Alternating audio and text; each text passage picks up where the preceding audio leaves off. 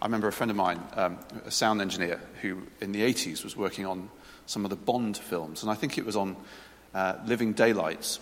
He was doing the music, and at a quiet moment in the recording session, he turned to some chap that was sat at the end of the mixing desk and started to make conversation, and sort of said, "Well, so what's your involvement with the film?"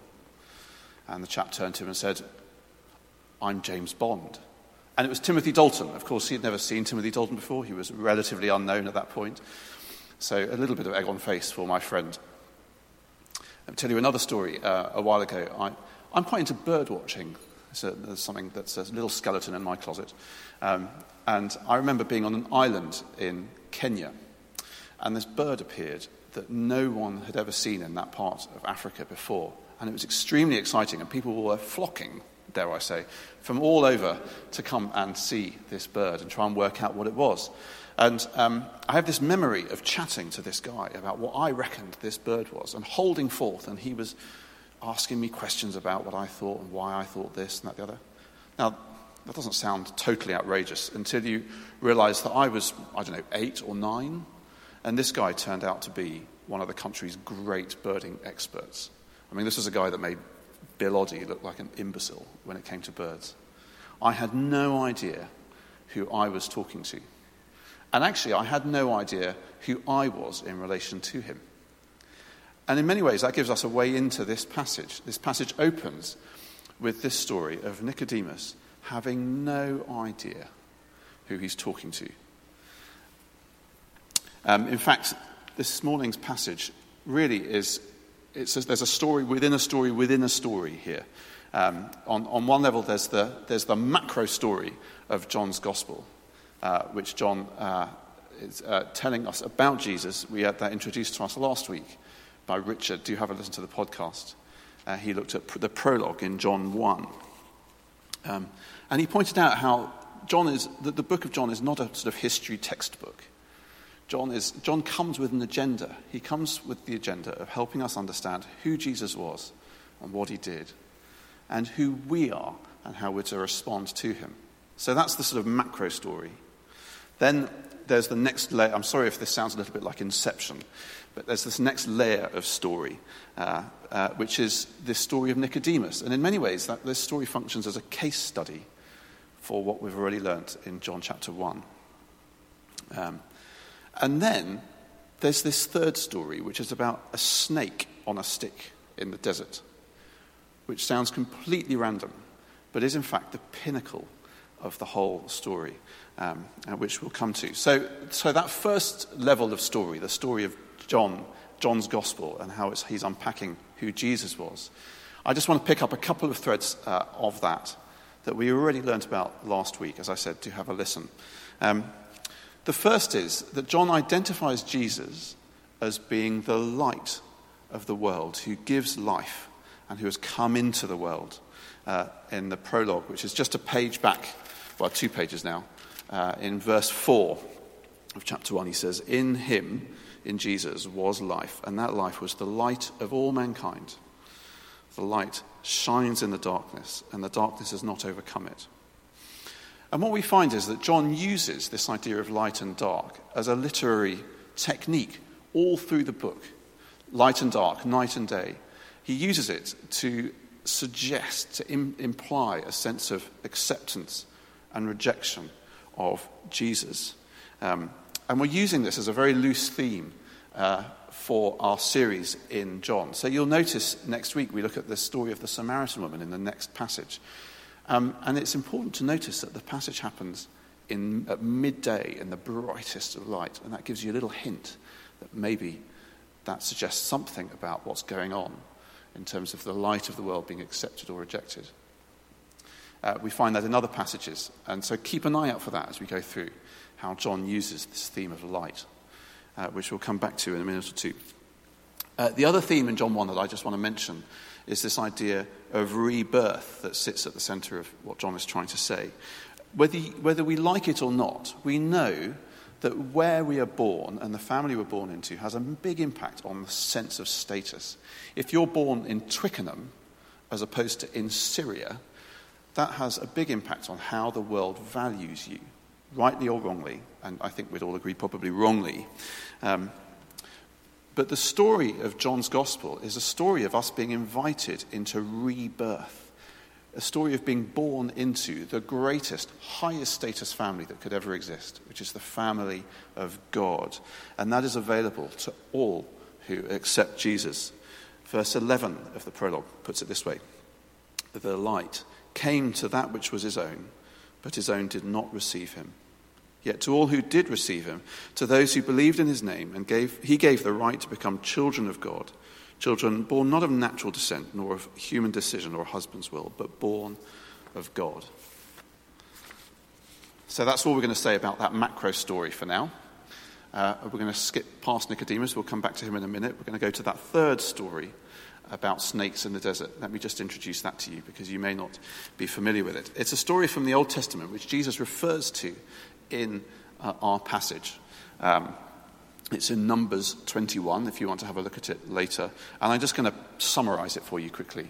The story is that the people of Israel are recently rescued from slavery in Egypt. They've had this torrid time for generations and generations of being brutally abused by the Egyptians. And God has freed them. And they are now in the Sinai desert, heading towards the promised land. But they start to grumble. They don't like the way their life has been set up by God. And they start to complain and start to say, you know what? I'd rather be back in Egypt. And what Yahweh, what God does, is he reminds them of what that actually would be like. He sends them Egypt, and he does it in the form of these venomous snakes. Now, the snake is the symbol of Egypt. The Egyptian world is full of snakes, and Pharaoh would have worn a snake on his hat. That sense of snakes being very deeply embedded as an image of Egypt. But beyond that, the suffering and death that these snakes were causing, of course, evoked that sense of how that is exactly what was happening to them when they were in Egypt. And of course, the result is they realize what a terrible thing to have spoken against God's rescue and to have failed to be grateful and recognize what God has done for them. And they cry out to God, and God offers them this rescue. He says, we're going to put a snake on a stick, and anyone who looks at that snake will be healed from whatever snake bite they might have had. And of course, there's all sorts of ways in which that we find that story very difficult. And we can talk about that after the service. Do come and chat. But what we'll see in this passage in John is how Jesus uses that idea to explain who he is, what he's come to do, and who we are and how we're to respond to him. So those are the two stories that sit outside and inside the story of Nicodemus. So let's look at Nicodemus for a few minutes. One of the sermons I was listening to as I was preparing this was by this old school, very independent school preacher from central London who decided that we should shorten Nicodemus' name. And of course, being a good public school boy, he thought, well, we'll call him Knickers. And he thought, no, maybe we shouldn't call him Knickers. And he suddenly realized mid-sermon what he did. He just started talking about underwear. So we won't call him Knickers. We'll call him Nicodemus. The first thing we hear about Nicodemus is that he is a Pharisee, a member of the Jewish ruling council. This guy is a big cheese. Think of this as a bishop or a mayor or something like that. But what's really striking is this idea that he comes to him at night. Now, in a world where there are no electric lights, night is a very dangerous time. You needed a very good reason to be out and about in Jerusalem at night. And it gives this sense of something secretive, almost maybe sinister, about Nicodemus' visit to Jesus. And there would have been quite a frisson down the backs of everyone in the house when they heard this knock at the door.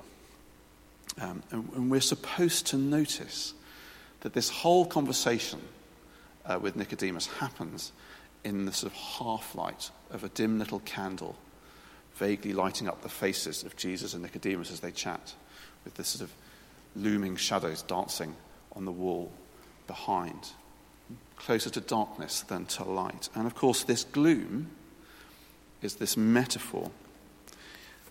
As Jesus picks up the candle and walks to the door to open it to Nicodemus, he is coming to that which was his own, and his own was not going to receive him, at least within our story.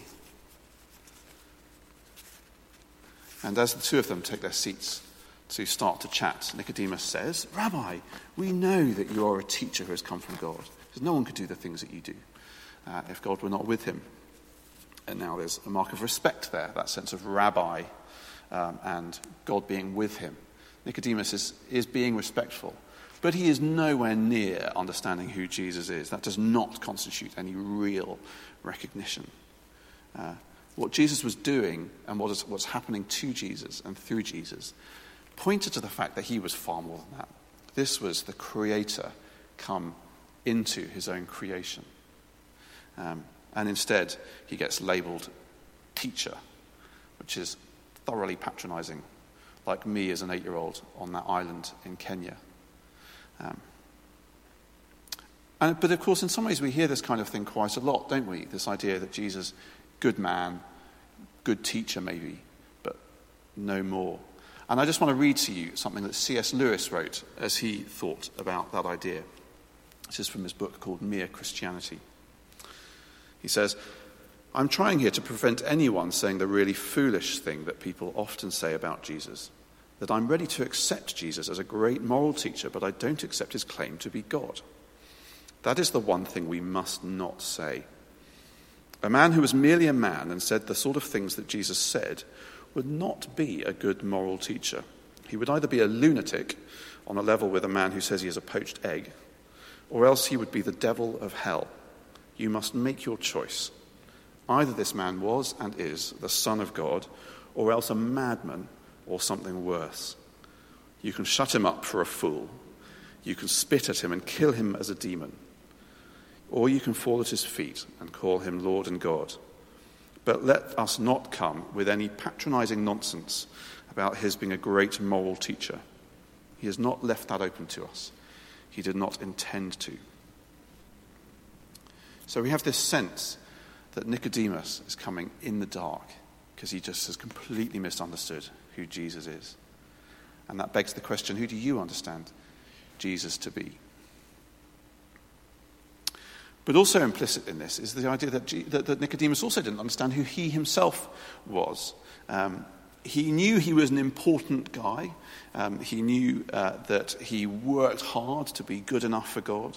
He knew that he had good breeding. He had been born into the right family, into the right nation of Israel. And he would have assumed that basically every Jew was going to see the kingdom of God. Certainly he, at least, could be totally confident that he was going to see the kingdom of God. But Jesus cuts to the chase. He says this, "No one can see the kingdom of God unless they are born again," which of course echoes that idea in John chapter 1, that those who believed in his name, he gave the right to become children of God. Nicodemus grabs the slightly graphic wrong end of the stick and basically says, Don't be ridiculous, Jesus. A fully grown man can't climb back into their mother's womb. Jesus clarifies for him that no one enters the kingdom of God unless they're born of water and the Spirit.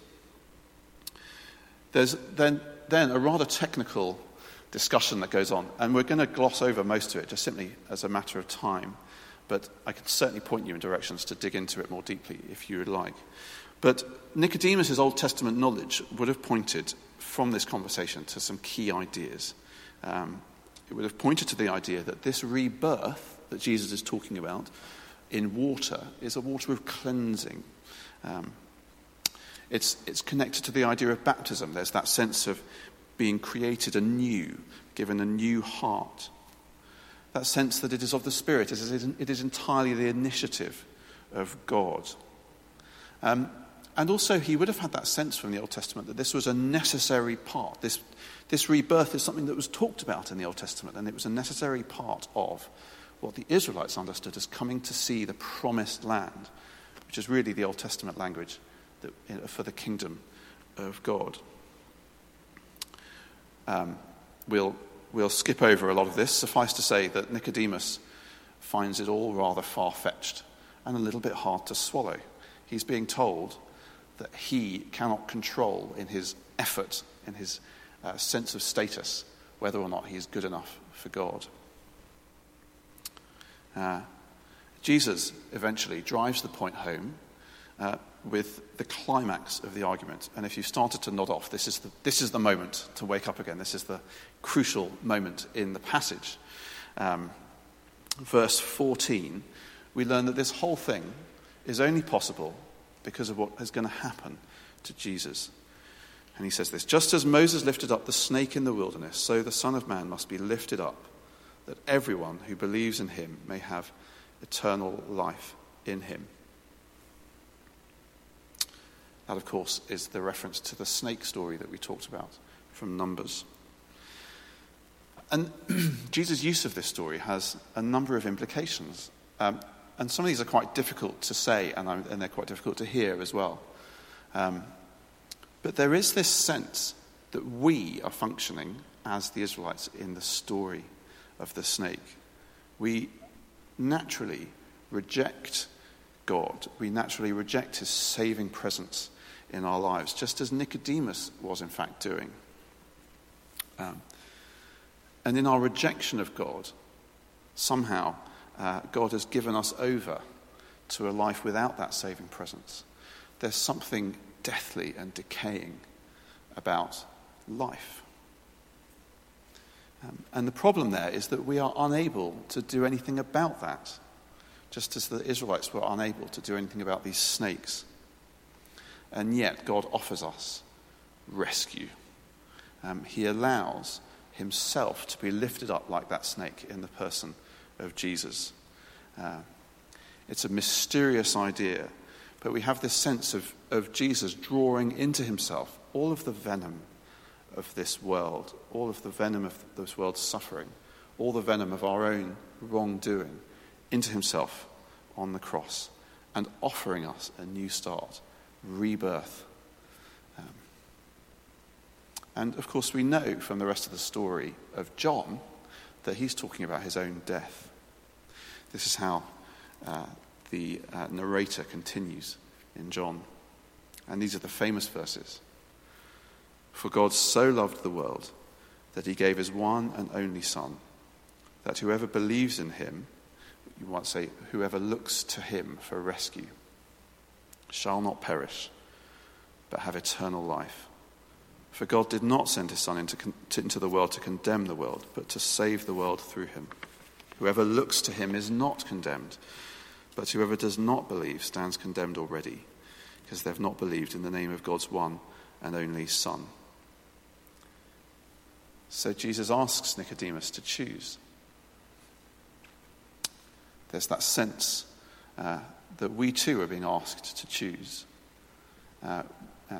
Will we reject Jesus, or will we accept him? If we really want to live the fullness of life that God intended, all we have to do is look to Jesus and that ultimate expression of God's loving rescue in the cross. And of course the story ends on a bit of a cliffhanger. We've seen that the narrator sort of zooms back out from this interaction, and we don't know what happens. We don't know whether Nicodemus creeps back out into the night in John's mind, or whether Nicodemus creeps out into the dawn of light. We don't know whether he does, in fact, look to the snake in the desert on a stick and live. But as the story of Nicodemus, or the story of Jesus unfolds in the book of John, we find Nicodemus reappearing a couple of times. We find him coming to Jesus' defense against the accusations of the Pharisees in chapter 7. Later on, right near the end of the story, we find him again lovingly embalming the body of Christ with expensive myrrh and spices. It seems as if Nicodemus was able to find that courage to see past his own assumptions about himself and about Jesus. So really consider the claims that Jesus was making and respond to them. It would seem that he does eventually fix his gaze on the love of Christ in the cross. And it would be remiss of me not to invite you to do the same. It might be that that's not something you've ever done yourself personally. It might also be that you did that years and years ago for the first time, but there's not that sense of that being a daily part of your life. He's not talking about a one-off event.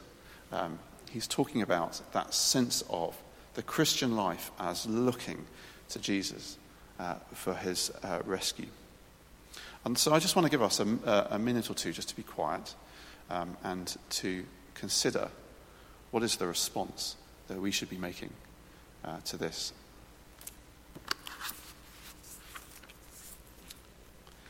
I'm going to read a little extract from one commentator on this passage that just might help you to chew this over for yourselves. Believing is directing the heart's attention to Jesus. It is lifting the mind to behold the Lamb of God and never ceasing that beholding for the rest of our lives. At first this may be difficult, but it becomes easier as we look steadily at his wondrous person, quietly and without strain. Distractions may hinder, but once the heart is committed to him, after each brief excursion away from him, the attention will return again and rest upon him, like a wandering bird coming back to its window. Father, you see how easily our gaze wanders from that cross. How easily we take our eyes off the Son of Man lifted up. Pray that you'd help us to fix our eyes there. That we would look to Jesus constantly for rescue and for fullness of life. Amen.